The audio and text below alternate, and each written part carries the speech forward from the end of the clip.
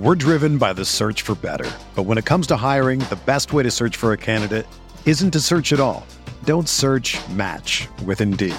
Indeed is your matching and hiring platform with over 350 million global monthly visitors, according to Indeed data, and a matching engine that helps you find quality candidates fast. Ditch the busy work. Use Indeed for scheduling, screening, and messaging so you can connect with candidates faster. Leveraging over 140 million qualifications and preferences every day, Indeed's matching engine is constantly learning from your preferences, so the more you use Indeed, the better it gets. Join more than 3.5 million businesses worldwide that use Indeed to hire great talent fast. And listeners of this show will get a $75 sponsored job credit to get your jobs more visibility at Indeed.com/Blue Wire. Just go to Indeed.com/Blue Wire right now and support our show by saying that you heard about Indeed on this podcast. That's Indeed.com/Blue Wire. Terms and conditions apply. Need to hire? You need Indeed. You are listening to Dove Valley Deep Divers with Eric Trickle and Lance Sanderson. Ball comes out of the hands of Newton. It's on the ground, picked up by T.J. Ward at the 4-yard line. Vaughn Miller did it again. On Overtime Media. Obviously, 2 weeks, been a long time since you and I got to chat face-to-face. We've had a little bit of communication over the last couple of weeks and everything. First things first, man, how are you doing? And I'm glad to be back with you, man. I'm doing good. I'm exhausted. I mean, been filling in with Nick and Scott in the morning for a few shows here and there. Then, last 2 weeks having Nick and Chad on. Thanks to everybody for stepping in and thanks to those two for stepping in and filling in for while you're gone. But I am exhausted, and this Broncos team is like draining everything out of me. Having to rewatch them and break down the plays and do all my charting and stuff like that. It is just so exhausting because good football, even decent football, something that's enjoyable to watch. It just feels like time flies, but it just drags on with this team. Yeah, it's rough right now, and there's a lot of struggles. Obviously, offensively, the defense is playing really good football right now. Probably not as highly rated as people want to make it out to be, but this defense is playing incredibly well. To keep this terrible offense. It's literally the worst offense the Broncos have had since 1966, and I believe that was the year that the Broncos were founded, was in 1966. It's the worst Broncos offense in franchise history, and Tim Tebow started a season for this team. But the defense being able to keep this team competitive. I mean, they're losing games, but they're not getting blown out. It's not like the Vance Joseph team back in 2017 when they lost 51-14 or something like that to the Philadelphia Eagles. Like this, at least they're competitive, so you can kind of hang your hat on that a little bit. But man, we're so short of expectations here. And the last couple of weeks have actually been kind of a brief respite. I took that week off and didn't really have to deal with the media and everything like that, and did the elk hunting thing and everything unsuccessfully, but we had some fun, and just to get away from it all was a really big breath of fresh air. I'm excited for this week. I think the Broncos can maybe turn it around. I'm not going to pick it that way, but I think they have an opportunity to take this game away from the Jacksonville Jaguars. Yeah. Kathy Lund came in saying that not sure she'll set the alarm to watch this one on Sunday. I'm definitely not. This isn't a team that I'm getting up at 5:00 in the morning to watch, especially with how exhausted I am. And Kathy said farther down in the chat that I'm always tired. I am. I'm an insomniac, so I don't sleep much anyways. And then football season and, the last rush to the draft, I get even less sleep because I'm busy working and stuff. So, yeah, I'm exhausted. That's why. And this team, I mean, talking about it, I mean, they're keeping it close, but they're not really as close as the score says because this offense is so bad. Like as soon as the Jets had that big rushing touchdown, it was like, that's it. Like that's the ball game right there. First one to score a touchdown, you might as well call it essentially. And it's bad. I mean, this defense, as good as they are, plenty of cracks for them. Like they're struggling more earlier in the game than they are later in the game. That's where the most touchdowns have been, whereas most of the turnovers have been in the second half. So it's not really an issue of the bad offense is making them falter. Sure, for the final drive or two that's giving them the loss, that can be it. But they're having issues earlier on. The offense has nothing going for them. Bad quarterback play, bad coaching, bad offensive line. Receivers are getting open, but you can't rely on them to catch the ball. Like, no running game. Injuries, of course, are an issue. Like, just so many issues, so much shooting themselves in the foot that this team, like, it's hard to be positive. And like, especially for me, I'm a pretty negative person when it comes to football. If somebody does something wrong, I'm going to point it out. If they do something positive, I will still point out the negative that happened. That's just how I am typically.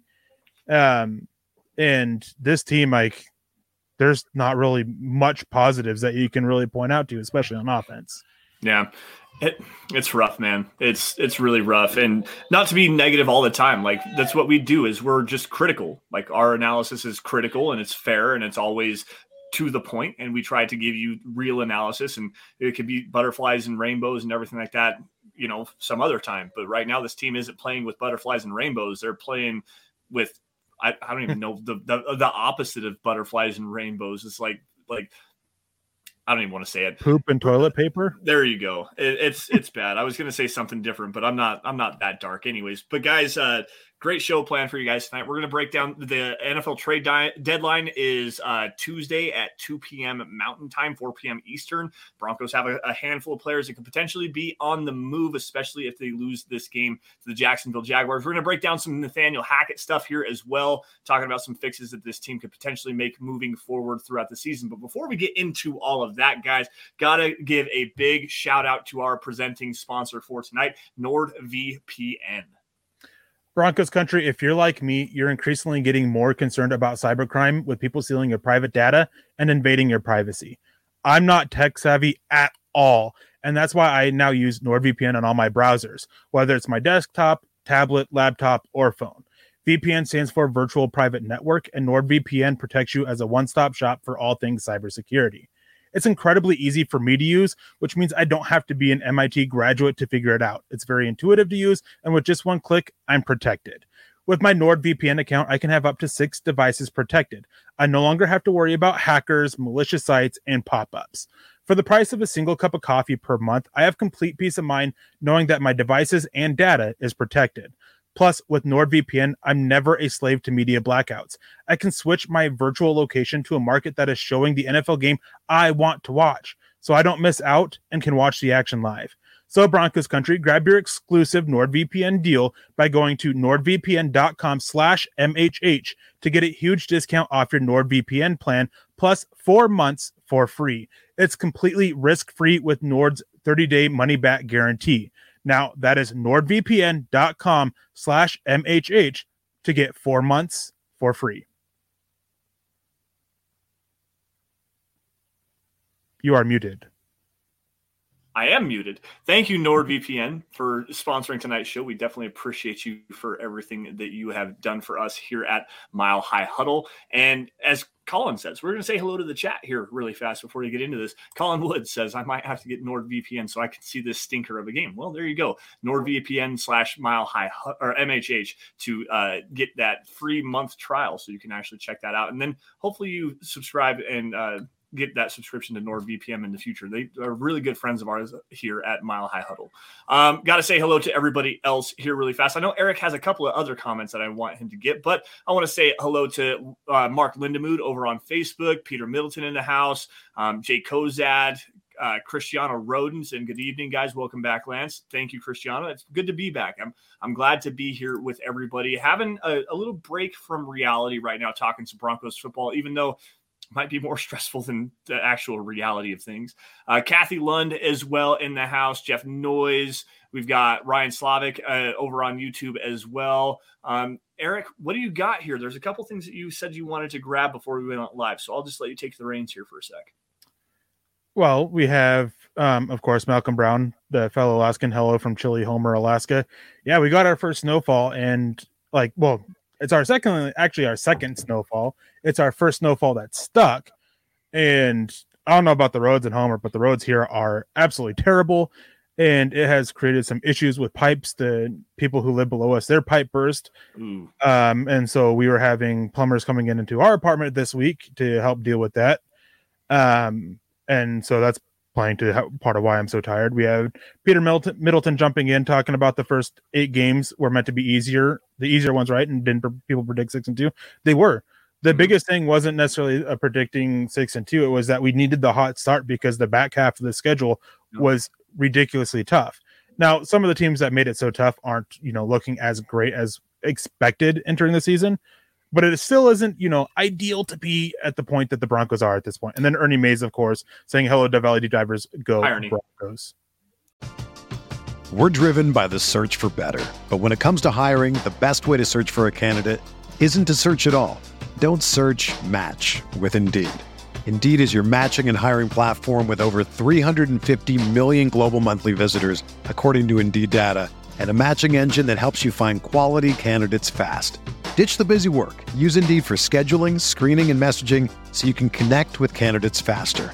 Leveraging over 140 million qualifications and preferences every day, Indeed's matching engine is constantly learning from your preferences, so the more you use Indeed, the better it gets. Join more than 3.5 million businesses worldwide that use Indeed to hire great talent fast. And listeners of this show will get a $75 sponsored job credit to get your jobs more visibility at Indeed.com/Blue Wire. Just go to Indeed.com/Blue Wire right now and support our show by saying that you heard about Indeed on this podcast. That's Indeed.com/Blue Wire. Terms and conditions apply. Need to hire? You need Indeed. Hi, Ernie. What's going on, man? How we doing tonight? We've got a super chat coming in here. James Moss jumping in $5 super chat. Thank you, James, for joining us tonight. Just want to wish everyone a happy, safe holiday and hope everyone is doing well. Love to all the Broncos fan. Thank you, James. We appreciate that. And yes, Halloween is on Monday, so hopefully everyone has a safe and wonderful Halloween, and hopefully your kids get lots of really good candy and everything, and hopefully your costumes are always perfect. So Halloween is on Monday and the Christmas tree goes up Tuesday. So inside baseball here, I got to do this. Eric is a massive Christmas fan. His Christmas shopping is already done. And for the most part anyways, but Christmas shopping is done for him for the most part.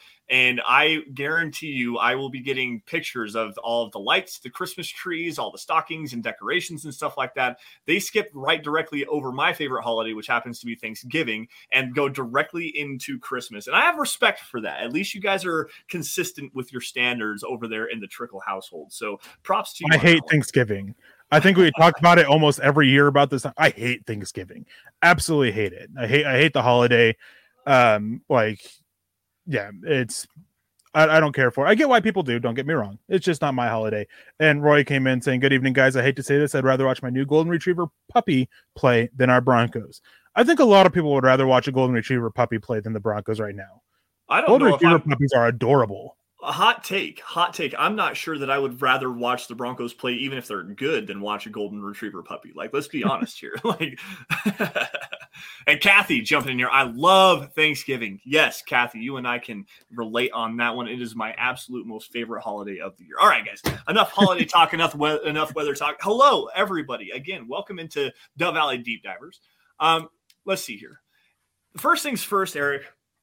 Obviously, there's been issues with offensive execution, the offensive play calling, sequencing, and stuff like that. Decision-making from the coaching staff has been very highly criticized.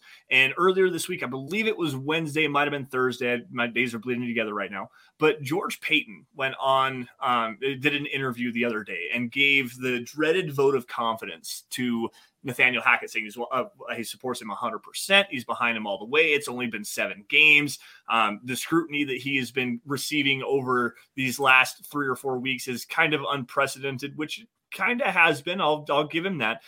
However, man, this team is not performing to what we were sold. They were sold, a top 10 offense potentially. They've got a great quarterback. He's not playing well. The offensive line isn't doing their job. They're not running the ball consistently. This game against the Jacksonville Jaguars, everybody kind of has earmarked for the most part, because if the Broncos go out there and they lay another egg and they get blown out, Nathaniel Hackett's job is being called for. Do you think that that's an actual possibility, that the Broncos would move on from Nathaniel Hackett after 8 games, which would be the fastest trigger in NFL history, or do they kind of see this thing out just a little bit more? Did you say the fastest trigger in NFL history? It'd be the second. Is it the second? It would be the second. There was a coach who was fired after like 3 games.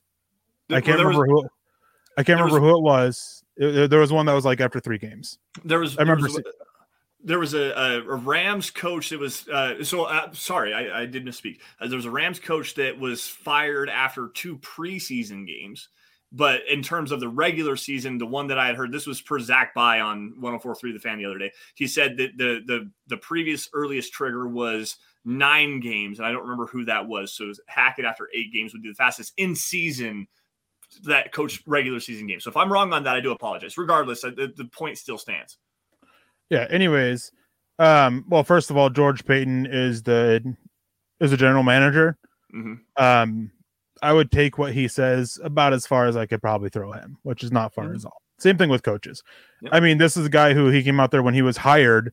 Vic Fangio is part of why he chose the Denver Broncos. Like, hey, that could be true, but things change. He can fully support, Nathaniel Hackett all he wants, but things change. And it's a fluid thing about it. I don't think the Broncos fire Hackett in season simply because of things that the way it is viewed of firing a coach in season, it's kind of diminishing a little bit. It is a situation of if you are completely losing the locker room and creating issues in the locker room yourself, then yeah, you're fired. Like Urban Meyer, which Kathy Lund said, how long was Urban Meyer a coach? A little bit longer, like 10 or 12 weeks, I think is what it was. 12 games, they were 2-10. And so, like, in those situations, yeah, you fire your head coach. But typically, otherwise, you're doing it because there's somebody on staff that you want to see work as a head coach. The Broncos don't have one. Like, Evero, 1 year as a DC, what he's been doing has been great, but not enough to be given a head coach job just yet.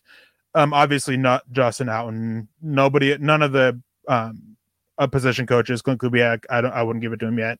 Like, there's no one that you do it. So you just stick with it and you just continue to suck with Nathaniel Hackett.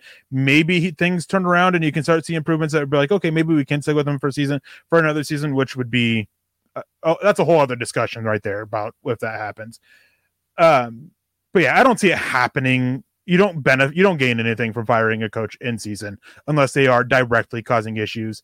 And frankly, despite the issues, Hackett isn't directly causing issues in the locker room. I don't disagree with you on that. I think that they need to at least see it out for this season and potentially, I mean, if it gets worse, then obviously you evaluate this situation. It's a very fluid situation here with the Broncos. If it gets worse over the course of the next, 10 games or whatever it is, there's obviously a discussion to have maybe towards week 14, 15, 16, somewhere around in there.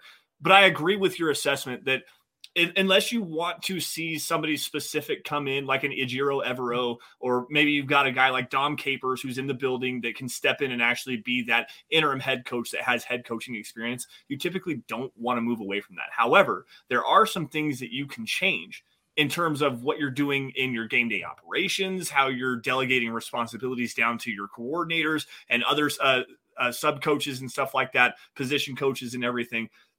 That, to me, I think is the biggest way that this Broncos team could potentially improve, so long as the players are willing to accept that this new delegation is Nathaniel Hackett's out here to be the coach of the team, not be a direct part of the offense. So does handing off the play calling duties to Justin Outen seem like a more viable possibility this first couple of weeks after this? Maybe they go through the bye week after this Jaguars game, redelegate the situation, get Clint Kubiak a little bit more involved and kind of reshape this offensive structure. Does that make more sense to you? If Hackett's giving up play calling duties, I'm not giving it to Justin Outen. Okay. Like that's not who should take it over whatsoever. It should be Clint Kubiak. Although that just opens up a whole other can of worms that's going to create issues within this team. The coaching staff that was put together wasn't exactly well thought out. And this is one thing where, what is it? Not nepotism, but the word for hiring your friends, not family, whatever that is. That's what the coaching staff was hired. Mm-hmm. Hackett hired his buddies, and people that he knew, people he was close with. And hey, it's okay. Like it bothered me. Like that was one reason why I didn't mind Dan Quinn as a head coach, but I was worried that he would have gotten that he was getting a job because of the relationship between him and George Payton. Which was a fair concern, not saying that would have been the case. The guys that Denver brought in as their coaches, they got their jobs because of their relationship with Nathaniel Hackett, not because of what they've done. Because Butch Berry was an assistant for a year and not on a very bad offensive line. And now he's the offensive line coach. Like, just because he had a relationship with Nathaniel Hackett. The only one who's worked out has been Evero. And like, it's great, but there are some things that Evero is doing as a coach that are like, why are you doing that? And it does make you wonder a little bit, is the success of the defense being carried by the players on the team? Because his defense is extremely talented and they've been winning with their pass rush. And when their pass rush can't get home, then you start to see the cracks form in the secondary and their in coverage a little bit more.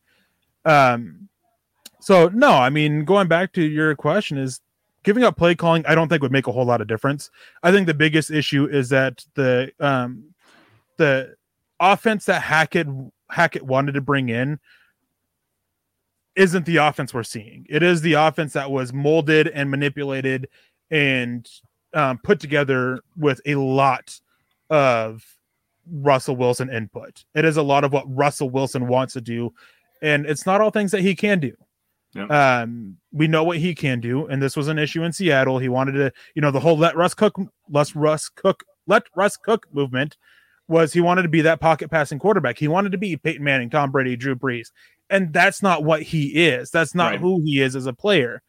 And at least in Seattle, when they started to falter and everything because the team was struggling, they'd change it up, and you'd see this reemergence of Russell Wilson. And Denver needs to do that. Justin Allen's not the guy to do that. I think you're more likely to get that from Clint Kubiak. But there's also concern about how much is Clint Kubiak actually the quarterback coach of Russell Wilson compared to Jake Heap.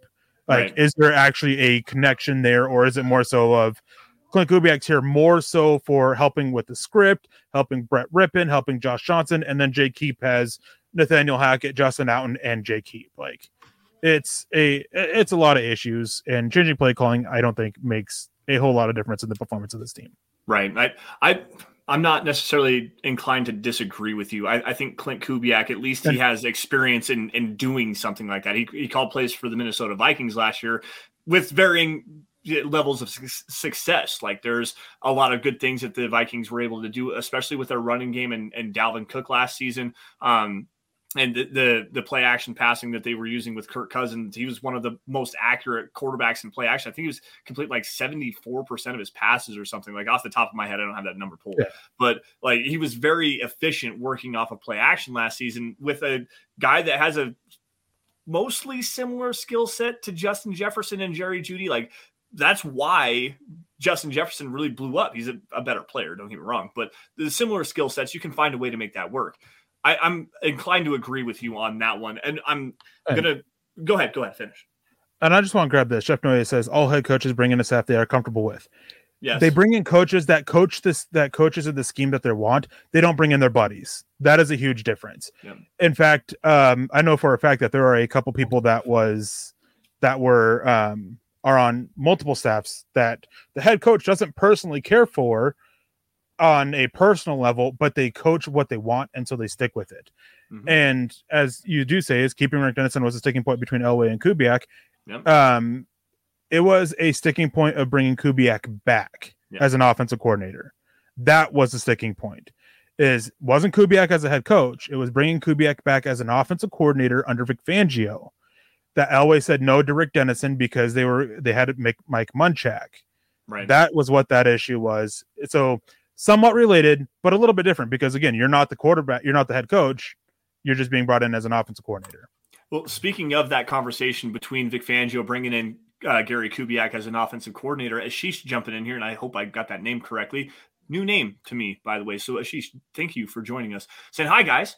I think that Hackett is not qualified for this job. If he comes back next year, I will be really surprised. They should have just kept Vic Fangio for the last year and hired a different offensive coordinator. I don't fully disagree with this take. I think there's some merit behind it. However, I do believe that firing Vic Fangio and going out and getting a new head coach was the correct direction because Vic Fangio showed a stubbornness from his position to adapt and change. He wasn't going to get rid of Pat Shurmur. That was not something he was going to do. Again, hiring your buddies, hiring a guy that you have familiarity with. He fired Rich Scangarello when Pat Shurmur was fired from the New York Giants to bring a guy that he respected in Pat Shurmur to the Broncos. I don't think that was going to be something that was going to happen again. So moving in in an opposite direction to go and get Nathaniel Hackett, I believe was the right decision, but they hired the wrong guy. Dan Quinn was my guy. And I think that honestly, given the results we've seen thus far from this team, the undisciplined play, the lack of accountability from players after they miss their responsibilities or just poor play on the field and stuff like that, I think that having a guy like a Dan Quinn, who's a little bit more gruff and scruff, he's been around the block a time or two, he coached in a Super Bowl, I think that was the correct direction to go in. The offensive coordinator, Eric and I disagree on, but I think the Broncos need to do the right thing here, and they need to move away from Nathaniel Hackett after the season and go hire the guy that was meant to have this job. They need to go get Dan Quinn because I think he could work wonders with this defense. I really do. No, it was right of them to fire Vic Fangio. There was a lot of fissures forming with the locker room between him. He was getting ignored by a lot of players on the defense. Like it was time for Vic Fangio to go. I understand why they brought in Nathaniel Hackett. I mentioned this, I think, a week or two ago on one of the shows over the last couple of weeks. Vic Fangio was very rough and gruff, and he wasn't exactly a fun coach. He wasn't really a player's coach. He was a football coach. Yep. And so they went the complete polar opposite with Nathaniel Hackett. Not saying he's not a football coach, but he is very much a player coach. It is all about the players with him more than anything. And they needed somebody in between, which Dan Quinn is. And Jeff Noyes comes in again, and what petty grudges? I'm just curious about what petty grudges there are that there were there with Fangio, like, because there were no petty grudges. The only thing I could think of is players getting put in the doghouse, and which happens with every coach.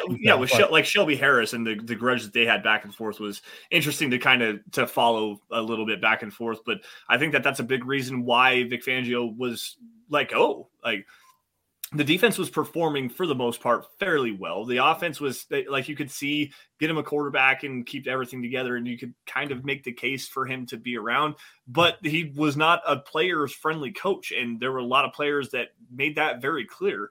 But I think if you talk to a guy like Justin Simmons, who took a big step forward under Vic Fangio, I think that there might be some conflicting reports on opinions based on who you talk to within that defensive scheme. I'm going to pivot off of this because I've got a good comment, and it goes directly into our conversation we're going to talk about here with the trade deadline coming up here. Poe Castillo. And Poe, another new name. Thank you for joining us, at least to me, another new name to me. Thank you for joining us here on Dove Valley Deep Divers. He says, with a win in London on Sunday, does George Paton still trade a player like Bradley Chubb or Jerry Jeudy for some additional picks? Also, I'm not a fan of firing a first-year head coach mid-season, but you've got to imagine ownership will step in and force changes with a loss on Sunday. So we've got two different takes here. First things first, I'm going to ask you, Eric, the second part of this, ownership stepping in, Greg Penner jumping in and potentially, making a change unforeseen to everybody. You didn't hire Nathaniel Hackett. You didn't hire George Paton. Let's see if, is that a possibility there that ownership steps in and makes the change that a lot of people seem to think is necessary here? I don't think they step in to force a head coach to be fired. But there is already pressure coming for them to change things up with how they're going about it. Mm-hmm. So we could see movement in personnel. We could see movement in, of play caller. We could see of the whole process of play calling. We can see changes like that. I don't think they fire Nathaniel Hackett. Not saying they don't completely. Just doesn't seem to be the way that they're looking at right now. And I don't think a loss on Sunday will make it happen. But it definitely makes the seat a lot hotter and makes it a lot more likely, at the very least, he's gone after the season. Right. As for the whole trading aspect of it, this one game doesn't have an impact on if they trade players or not. It is all about what they're getting in return. They are 2-6. If they win, they'll be 3-6, and a playoffs berth is still highly unlikely. Like, it would take a drastic change to get a playoff spot, and not against a team who has such a bad defense like the Jaguars. Like, you actually have tough players. So this one game, it's not going to change anything on if you trade players or not. It might change a little bit of what you're asking for in return. You might be a little bit more willing to take less if you lose than if you win. But but it's still a thing of it's just going to be what is the return value of it. I do think that no matter what, Denver makes a couple moves, Albert Okwuegbunam being one of them. Yeah, that was another big name. And let's just start there. Albert Okwuegbunam, with the emergence of Greg Dulcich, who looks to be every bit as billed as the receiver. I mean, he had 6 catches last week, 68 yards. His first game, he had a handful of catches as well, 44 yards and a touchdown. That big long, I think it was 31 yards against the Chargers. Albert O seemingly is in the doghouse for not being able to develop as a blocker, and he's really not done a great job of separating himself and showing the ability as a receiver. So to me, Eric, is there a team that wants to go out there and spend some extra draft capital? I mean, you're talking a 7th round pick, conditional 6th maybe that turns into a 7th, or a conditional 7th that turns into a 6th, excuse me, for a guy like Albert Okwuegbunam. I mean, you're talking tight end injuries, just looking for another body, someone that might be a contender that's looking for somebody that can help out in like a 12 personnel package. Off the top of my head, I don't see anybody that is going to be willing or want to do something like that. What do you think? I mean, there's definitely interest in Albert Okwuegbunam out there, and it's probably a matter of Albert O and a 7th for a 6th round pick or a conditional 7th. It's not going to be much. Albert O hasn't done anything to do it, and teams know that. It's just a belief that a change of scenery might do him some good. Right. And there are teams out there. Pittsburgh Steelers, I know they're looking for some additional tight end help because they love those big tight end. There's multiple tight end packages, and I believe they're 2 deep in there. They're looking to improve that 3rd guy, which, hey, for a 6th, 7th round pick, that's fine. There are a few other teams out there. I believe the Vikings are another team that's been rumored about looking for some tight end depth. I know there's a couple other teams out there that are looking for it as well. So there's definitely interest in him. It's just a matter, and Denver at this point, they're trying to sell him. Like, even before Greg Dulcich came out, the play and usage of Albert Okwuegbunam was dropping. Yes. Was struggling in practice, catching passes, which translated onto the field. His run blocking got even worse from last year. And his route running just got worse too. Like, he's back to turning like a freaking battleship out there. Yep. He doesn't look like he's in football shape when we have seen him on the field, and he's definitely in the doghouse, and he deserves to be there, and it's just going to lead to him being moved, I think. I just don't know if there's anyone that's going to be a taker on a deal like that. And like you said, like I said, it's going to be a 7th round pick, conditional 7th, maybe a 6th, and then, or like Albert O in a 7th for a 6th round pick. You're not getting much out of that. So, real quick, just 2 comments that I want to grab here that are on this topic. Ravens lost their tight end. That is another team that could best be looking at. Jeff Noya, 7th round picks will not improve this team. Now there's Albert Okwuegbunam. I would rather take a shot with that 7th round pick, which gives you another pick that you can use to move up a little bit, to go get a guy a little bit earlier in the draft, or take that flyer on the guy late in the draft. The odds are very low that 7th round pick will hit, but guess what? Albert Okwuegbunam is in the literal doghouse right now. He's not seeing the field. He's been a healthy scratch for 2 games. Yeah. I will take that shot with that 7th round pick every day of the week in this instance. I'm with you on that, because it gives you another dart throw at a player like a Brandon Johnson or a Jalen Virgil, guys like that, the priority undrafted free agents at wide receiver that the Broncos just had this last year, and they were lighting up camp for the most part.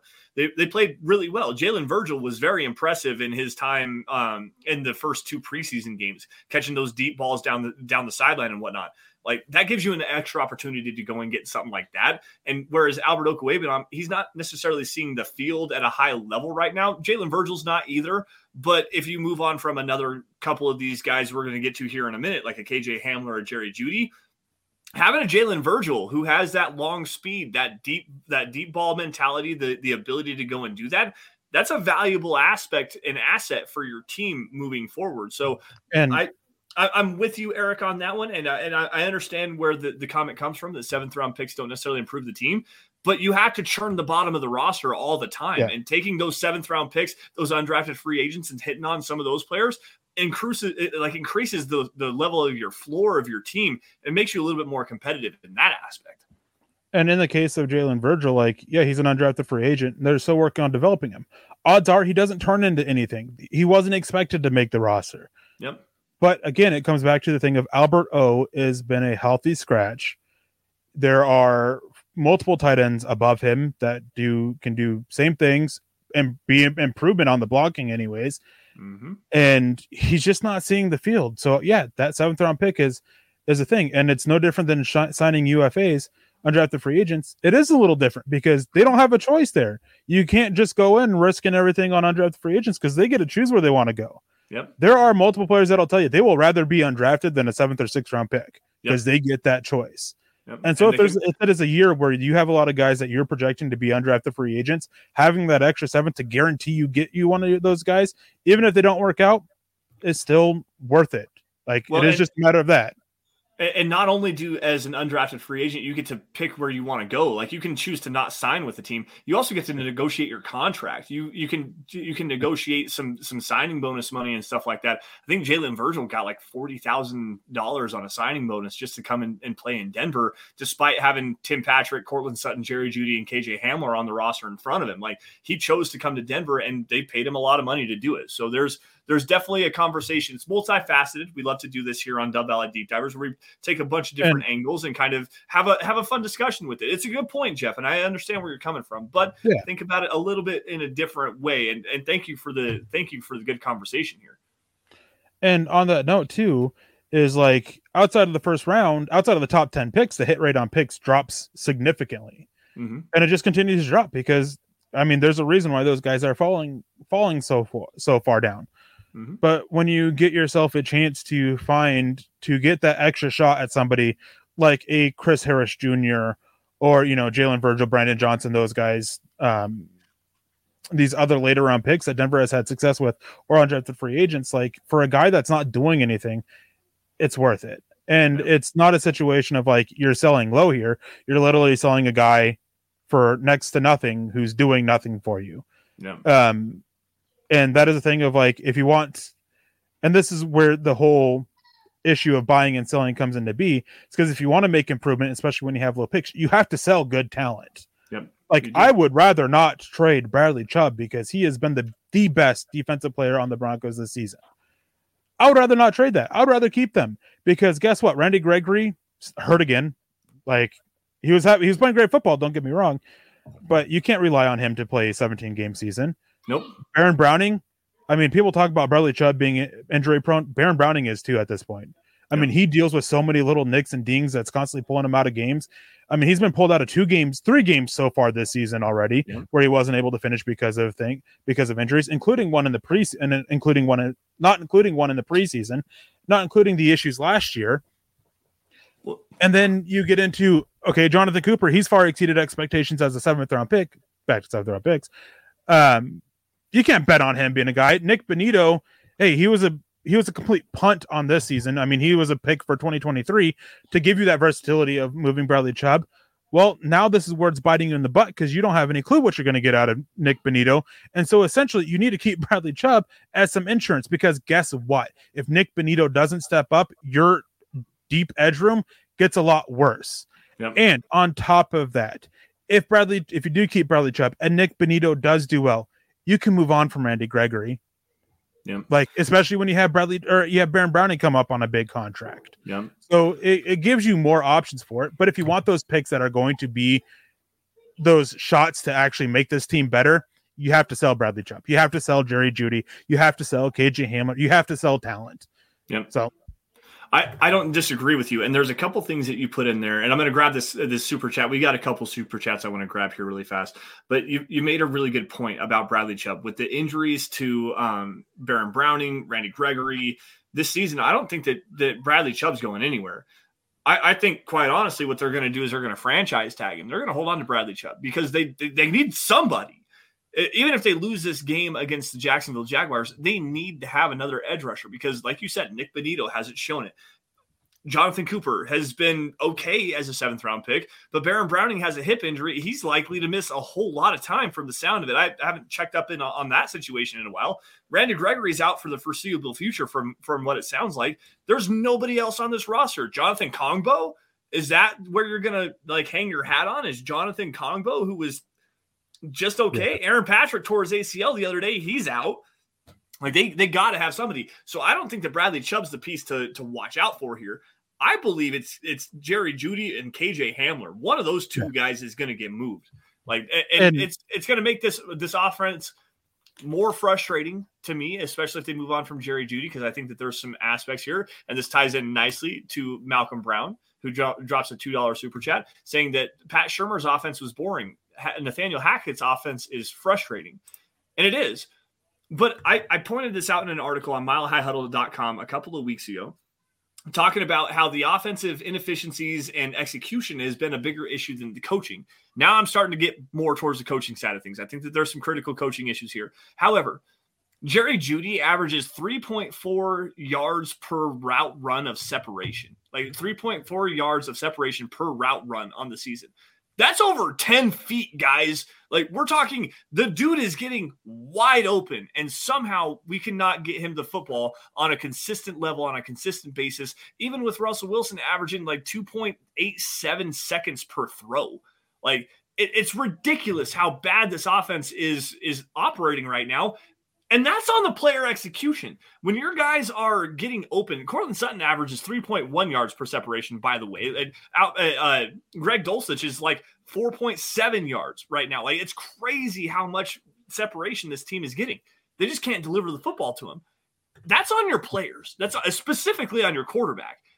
So, yes, it's frustrating. It's very frustrating to watch this Broncos offense right now. But if they could just figure out a way to execute what's being called, they can actually be a very good offense, which is why I think you're seeing Nathaniel Hackett every week. George Payton, every time he steps up to the podium, we're very close offensively. We just got to play better. Yes, 100% yes. It's a very, very factual statement.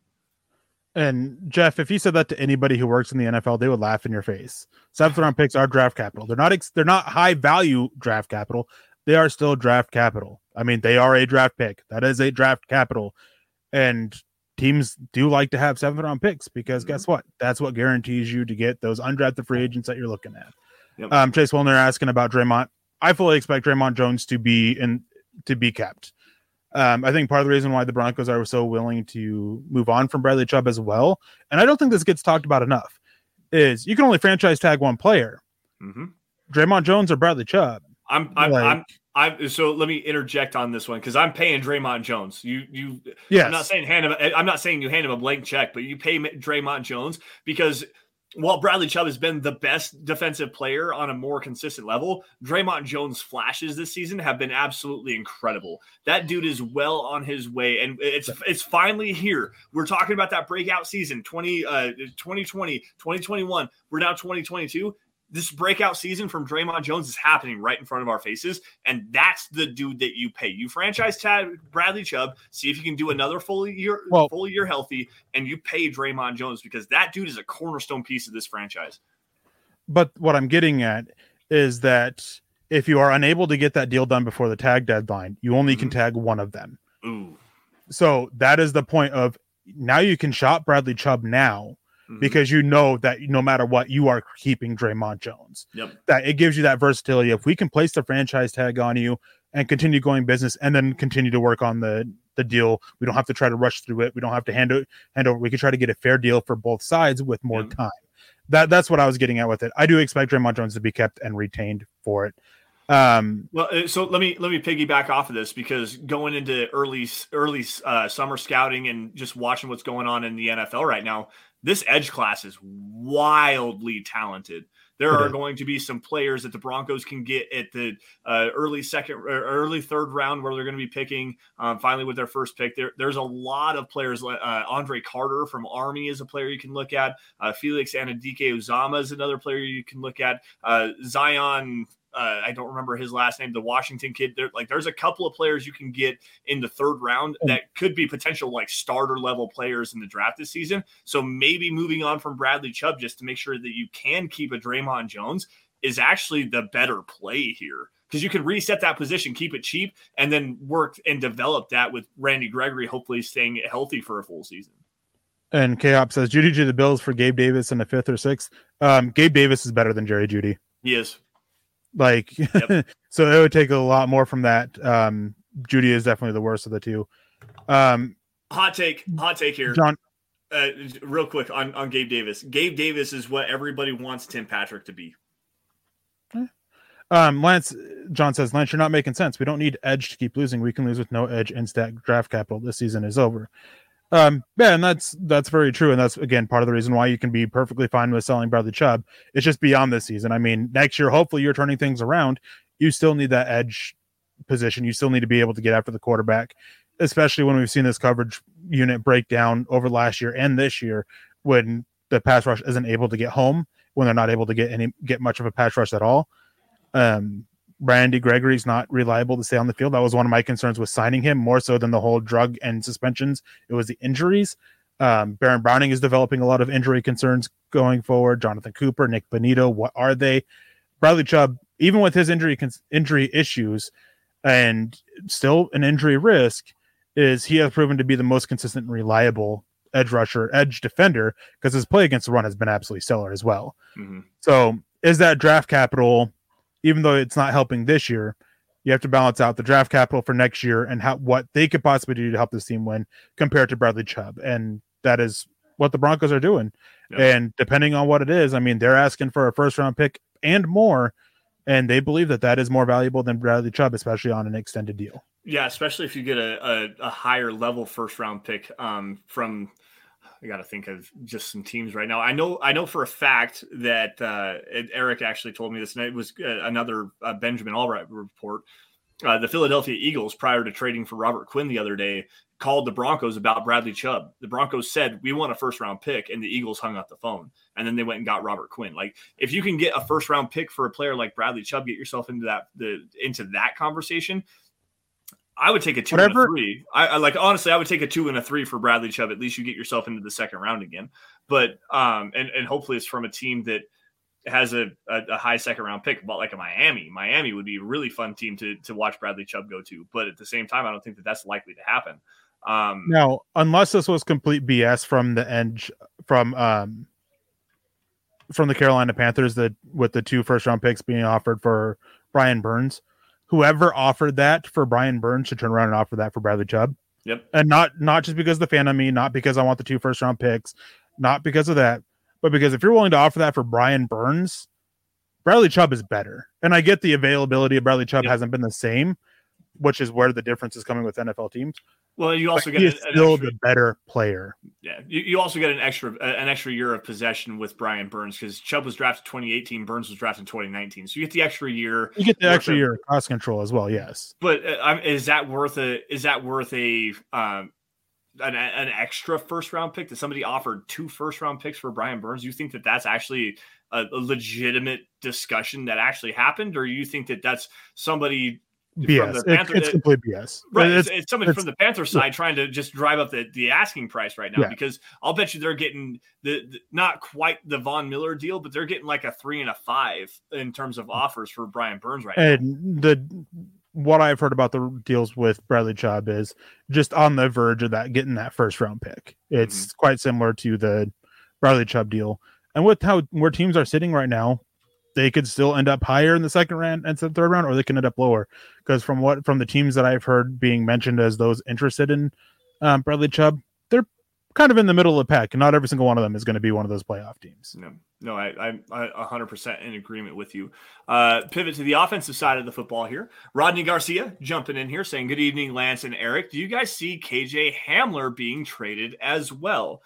And I'm going to take this one away here really fast, because if there was any player that I would rather out of Jerry Jeudy and KJ Hamler, if the Broncos were to trade either one of those two, Hamler would be the one that I think that you would be in the best interest of trading. And the reason why is because we talked about a player that has that vertical deep threat speed already, and he's shown the ability to go up and make those tough contested catches in Jalen Virgil.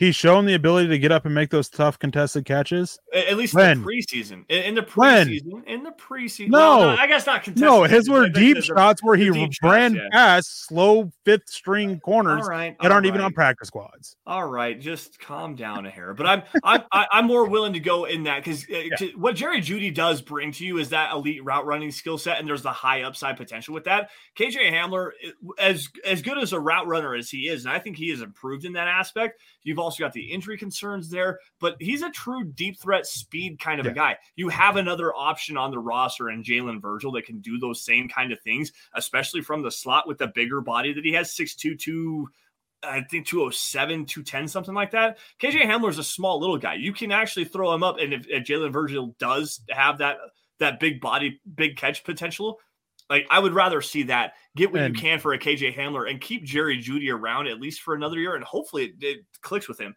Next year, if it's the same deal, by all means, get rid of him. I'm done. Trade them both. That's where I'm at. Trade them both. Well, there's private conversations we don't necessarily get into with that, but I understand where you're coming from. Well, I mean, okay, so with KJ Hamler, despite the contested catch comment from you, I would trade KJ Hamler, and I would turn to Jalen Virgil to bring that speed down the field, to stretch the field and everything aspect of it. Even though he's still struggling to pick up the playbook, he still doesn't have it down. He basically has, and his route running is still a mess.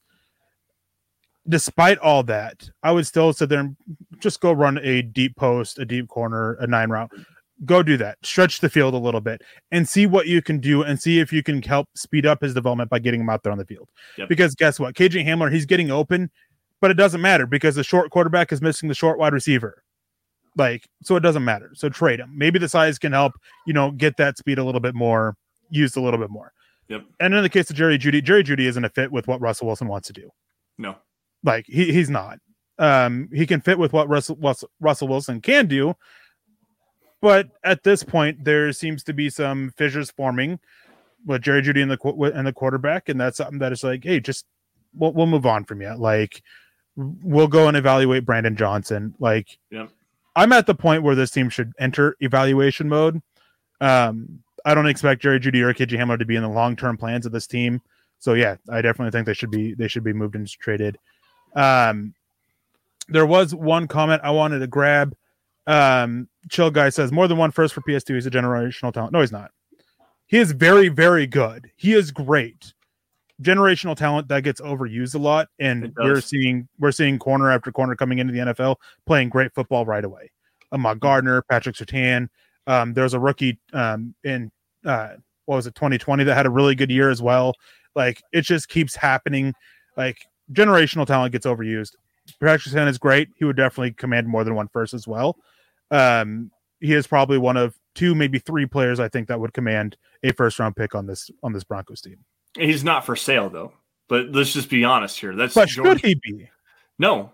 I like that. That is where you have a talent drop off and deficiency in the cornerback room that PS2 moving on from Pat Surtain would be the biggest mistake that George Paton made. And I me, and you were here with me. I was here with you, and we talked about Pat Surtain so many different times about how he wasn't a fit and how he wasn't going to be able to play in Vic Fangio's scheme. He's shown that he can play damn near anything you want him to do. Is it the generational talent? Is he a Champ Bailey? Probably not. But he's still a top 10 cornerback. He's still a top 10 cornerback in today's NFL, and I believe that fully with my chest. I think that he is a great player, and you don't move on from players like that. That's a cornerstone building block on this franchise. And if you get rid of Patrick Surtain, you're resetting everything because Ronald Darby's not sticking around. K'Wan Williams ain't sticking around. Michael Ojemudia has been a flop for the most part in his entire career as a Denver Bronco. Damari Mathis, while promising as a rookie, has not necessarily been that great. You're moving on from a top 10 cornerback for 2 first-round picks. Miss me with that nonsense. Please and thank you. I'm out on that take. Out. Fully out.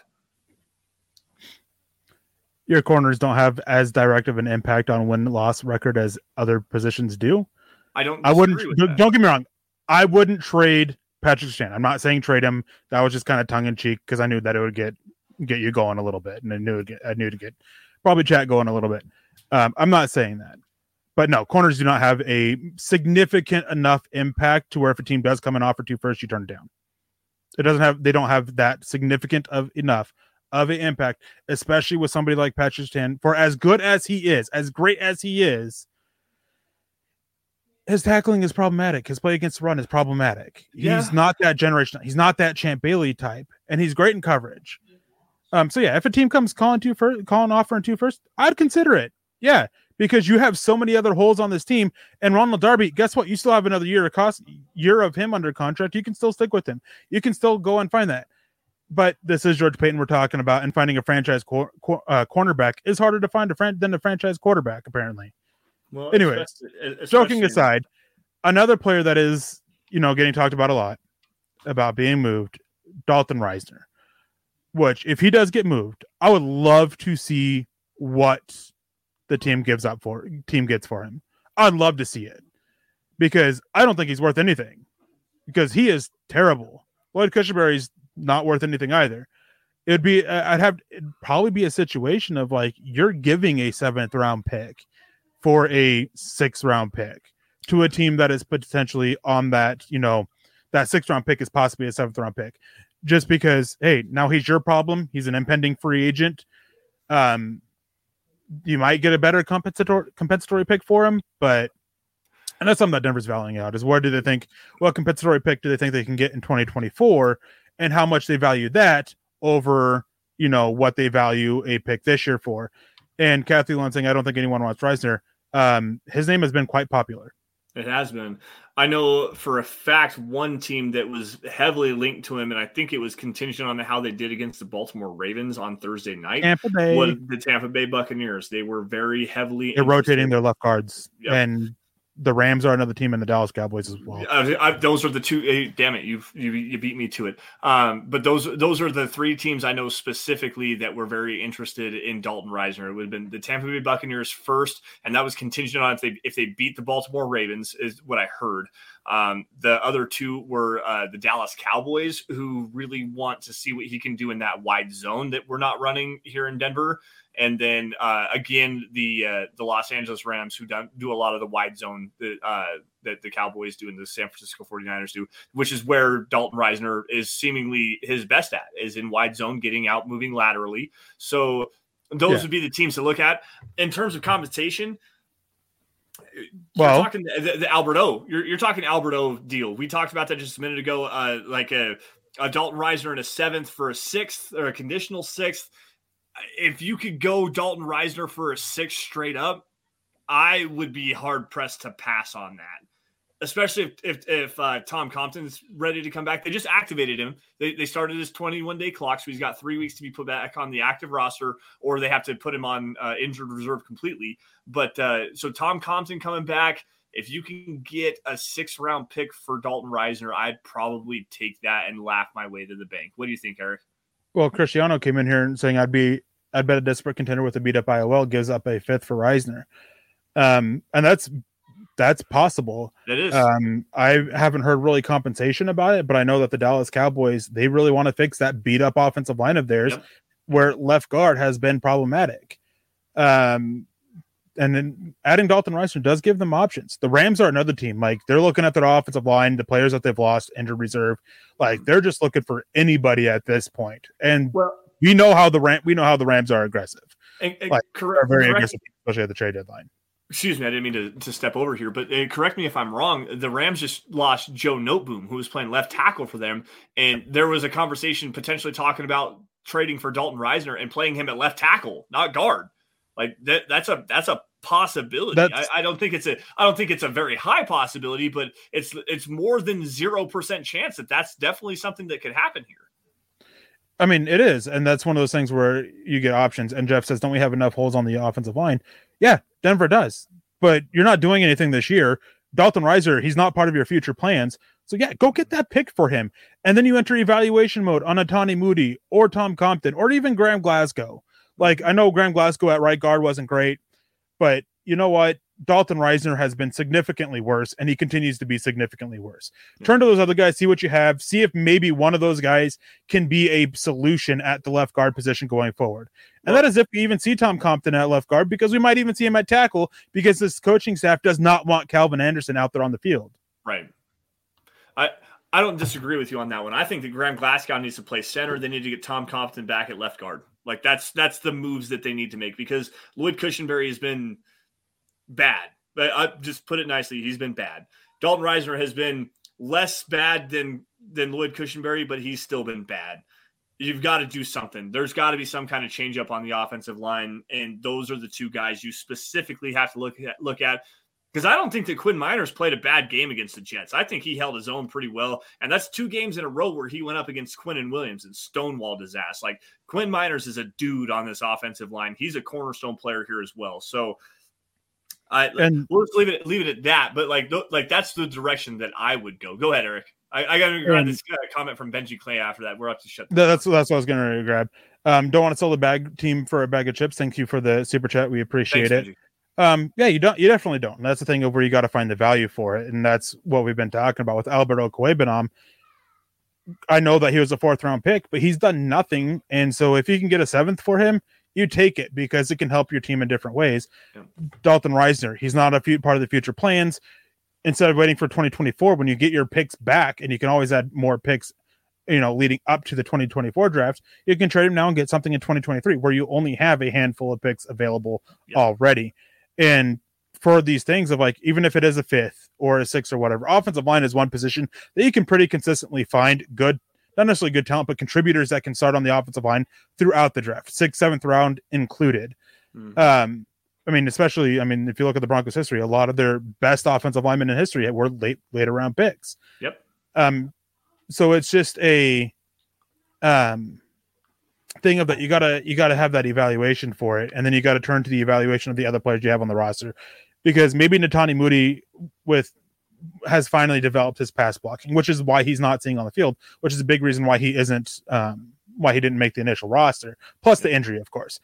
Maybe you can get something out of him. Maybe Tom Compton shows enough to where you want to give him a long-term deal. Mm-hmm. Maybe you start to find these other solutions. Luke Wattenberg. Jay Wusso comes in. Why is Cushenberry starting at center? Shouldn't we see what Luke Wattenberg is? Absolutely. Yeah, I think we absolutely should. Can Luke Wattenberg hold up at center? Can he show enough to be given another year, or do you still have to go find another center? Like, you have to turn to evaluation on the offensive line, because this offensive line is absolutely terrible. And whatever they do, maybe Billy Turner at left tackle and Netani Moody left guard, Tom Compton at right tackle with Quinn Miners at right guard. Maybe that's what finally gets the run game going. Their weaknesses isn't in the run blocking aspect of it. Yep. And guess what? This team needs to be a running team because of what we're seeing from Russell Wilson. So you got to turn to the evaluation aspect of it. You're not selling everybody for just a bag of chips. You're taking what you can get for them, and you're opening up your options when it comes to the draft. You're opening up your options when it comes to free agency, because again, maybe the guys that they have on the roster that aren't seeing the field, maybe they are the answer. That's unlikely, but it's possible. I'm 100% in agreement with you. Last one here, and then I'm going to shut her down and we'll continue on. I have a Halloween party to go to tonight. I need to drive my new truck. By the way, guys, I bought a truck today, so that's fun. But Peter Middleton jumping in here, and shout out to Peter Middleton, who's a P1 listener, preset 1 anytime the Dove Valley Deep Divers podcast is on. Peter joins us all the way from Cambodia at times. I think he's in Turkey there for a little while, so shout out to Peter. But he says, which teams have multiple first-round picks? I've been thinking about this for a few minutes. The Philadelphia Eagles, the Miami Dolphins. For now. The Philadelphia Eagles for now. The Miami Dolphins for now. The Houston Texans and the Seattle Seahawks are the 4 teams that I can think of that have multiple first-round picks. If you're trying to get a first-round pick out of any of those 2 teams, the Eagles have already shown a hesitancy to do that. They actually went away from the Broncos for Bradley Chubb. They don't need another receiver over there right now, so that's probably not going to happen. The Miami Dolphins are very intriguing. They could use some edge depth there with Bradley Chubb, and adding Jerry Jeudy to that wide receiver duo of Jalen Waddle and Tyreek Hill. Those would be the 2 teams that I would think that you could pry a first away from. But you're not getting one from the Seahawks, and you're not getting one from the Texans. Those are 2 rebuilding teams, and they're going to be picking highly. Miami only has 1. Oh, I thought Miami had 2. They forfeited their own. Oh, that's right. That's right. I forgot. And then I didn't hear if you said it, but the Detroit Lions also have 2. I did not know that. Detroit. Yep, Detroit, Philly, Houston, and Seattle. Those are the 2 teams. Those are the teams that have 2. Well, thank you for the correction on that. And I do apologize, guys. I forgot the whole Stephen Ross deal with the gambling on games and stuff like that. The mistreatment of the coaching staff there with Brian Flores. They did forfeit. So there's only 31 picks in the first round of this upcoming NFL draft. So I do apologize for that. Thank you, Eric, for the clarification on that. And then when you regardless, go ahead. And then when you look at that, you got to look at where they're picking. So Philadelphia, reason why I said for now is there's a lot there with Alvin Kamara and the Saints. So I would expect if that deal gets done, one of those first round picks goes back that way.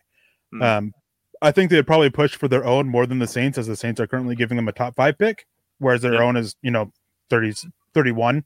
Yep. The Detroit Lions, I mean, they could possibly move something with the Rams pick that they have with the Matthew Stafford deal. Yep. The Houston picks, I mean, they probably want to keep them. Yep. I mean, they're both set to be a top 10 at the moment. Who knows what happens with the Cleveland pick when, who returns back to the field. Ugh. And then Seattle as well. They're a team that I don't expect them to give up one of their first round picks. Especially the fact that Denver's the one that they're getting from Denver is currently 6th, and their own, I mean, it's 22nd. Yep. But I would expect them to be looking, to upgrade the quarterback room. As good as Geno Smith has been this year, I don't think they're being fooled by he is another, a long-term solution. Yep. Don't disagree with you. And your and my points kind of aligned there for the most part. Like the two teams you're really looking at there are Detroit is a good one. I think that they could potentially move on from one there if they wanted to go. It would be a team especially for Bradley Chubb. For Bradley Chubb. No? No. I think if they were going to go get somebody, I think they'd be more likely to go after Jerry Jeudy or KJ Hamler. Ooh, to pair with Amon-Ra St. Brown. That's a good point there too. Mm-hmm. Good point there. All righty, guys. That's going to do it for us. Yeah. Oh, yeah. And Jameson Williams. Ooh, man. Jerry Jeudy, Jameson Williams, and Amon-Ra St. Brown. That's a lot of versatility there. You can do a lot of different things. All right, guys. Anyways, that's going to do it for us here on the Dove Valley Deep Divers podcast. Thank you all for joining us. Thank you all for your generous support with Super Chats and Stars donations. Guys, if you guys had Stars donations on Facebook and we did not get to those, we do sincerely apologize. Scott was not with us tonight, and we don't know what on our end. We don't know what those Stars donations are. So if you shot us some stars tonight, just know you are greatly appreciated with all of your guys' support, and we love it and appreciate everyone for being here tonight. Guys, follow us on Twitter by finding me at SandersonMHH and for Eric at Eric Trickle. Also, guys, while you are at it, we'll just do the quick updated version of this. At Mile High Huddle, that's some other account where you guys find breaking news and analysis regarding your Denver Broncos, film breakdowns, opinion articles, anything regarding the Broncos. That's where you guys are going to find it. HuddleUpPod.com, guys. That's the merch booth where you guys can get hats, t-shirts, anything regarding anything Mile High Huddle. All of the podcasts and stuff are up there. Make sure you guys go get your swag on, get your merch, and it's a great way to help support the show. And folks, if you guys are not financially able to do so in terms like supporting the show in terms of super chat stars and stuff like that, go into the merch booth, whatever. 3 things you should all be doing down at the bottom of the screen here, guys. Subscribe wherever you guys are watching this or listening to this podcast, YouTube, Facebook, Twitter, Twitch, Spotify, Apple Podcasts. Please subscribe to Mile High Huddle.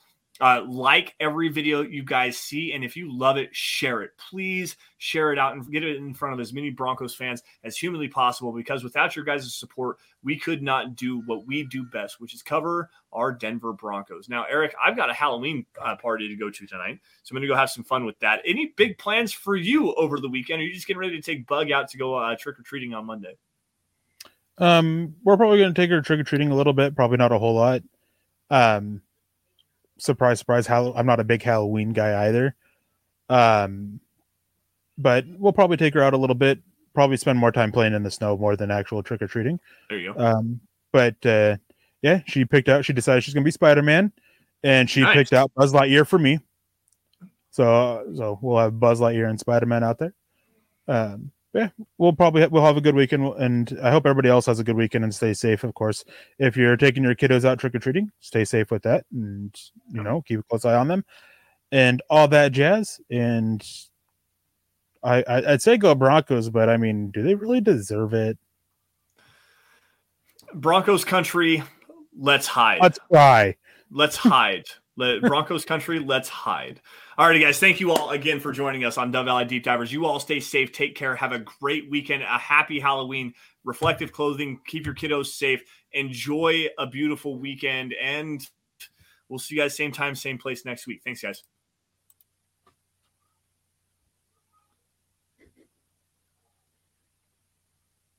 reflective clothing. Keep your kiddos safe. Enjoy a beautiful weekend, and we'll see you guys same time, same place next week. Thanks, guys.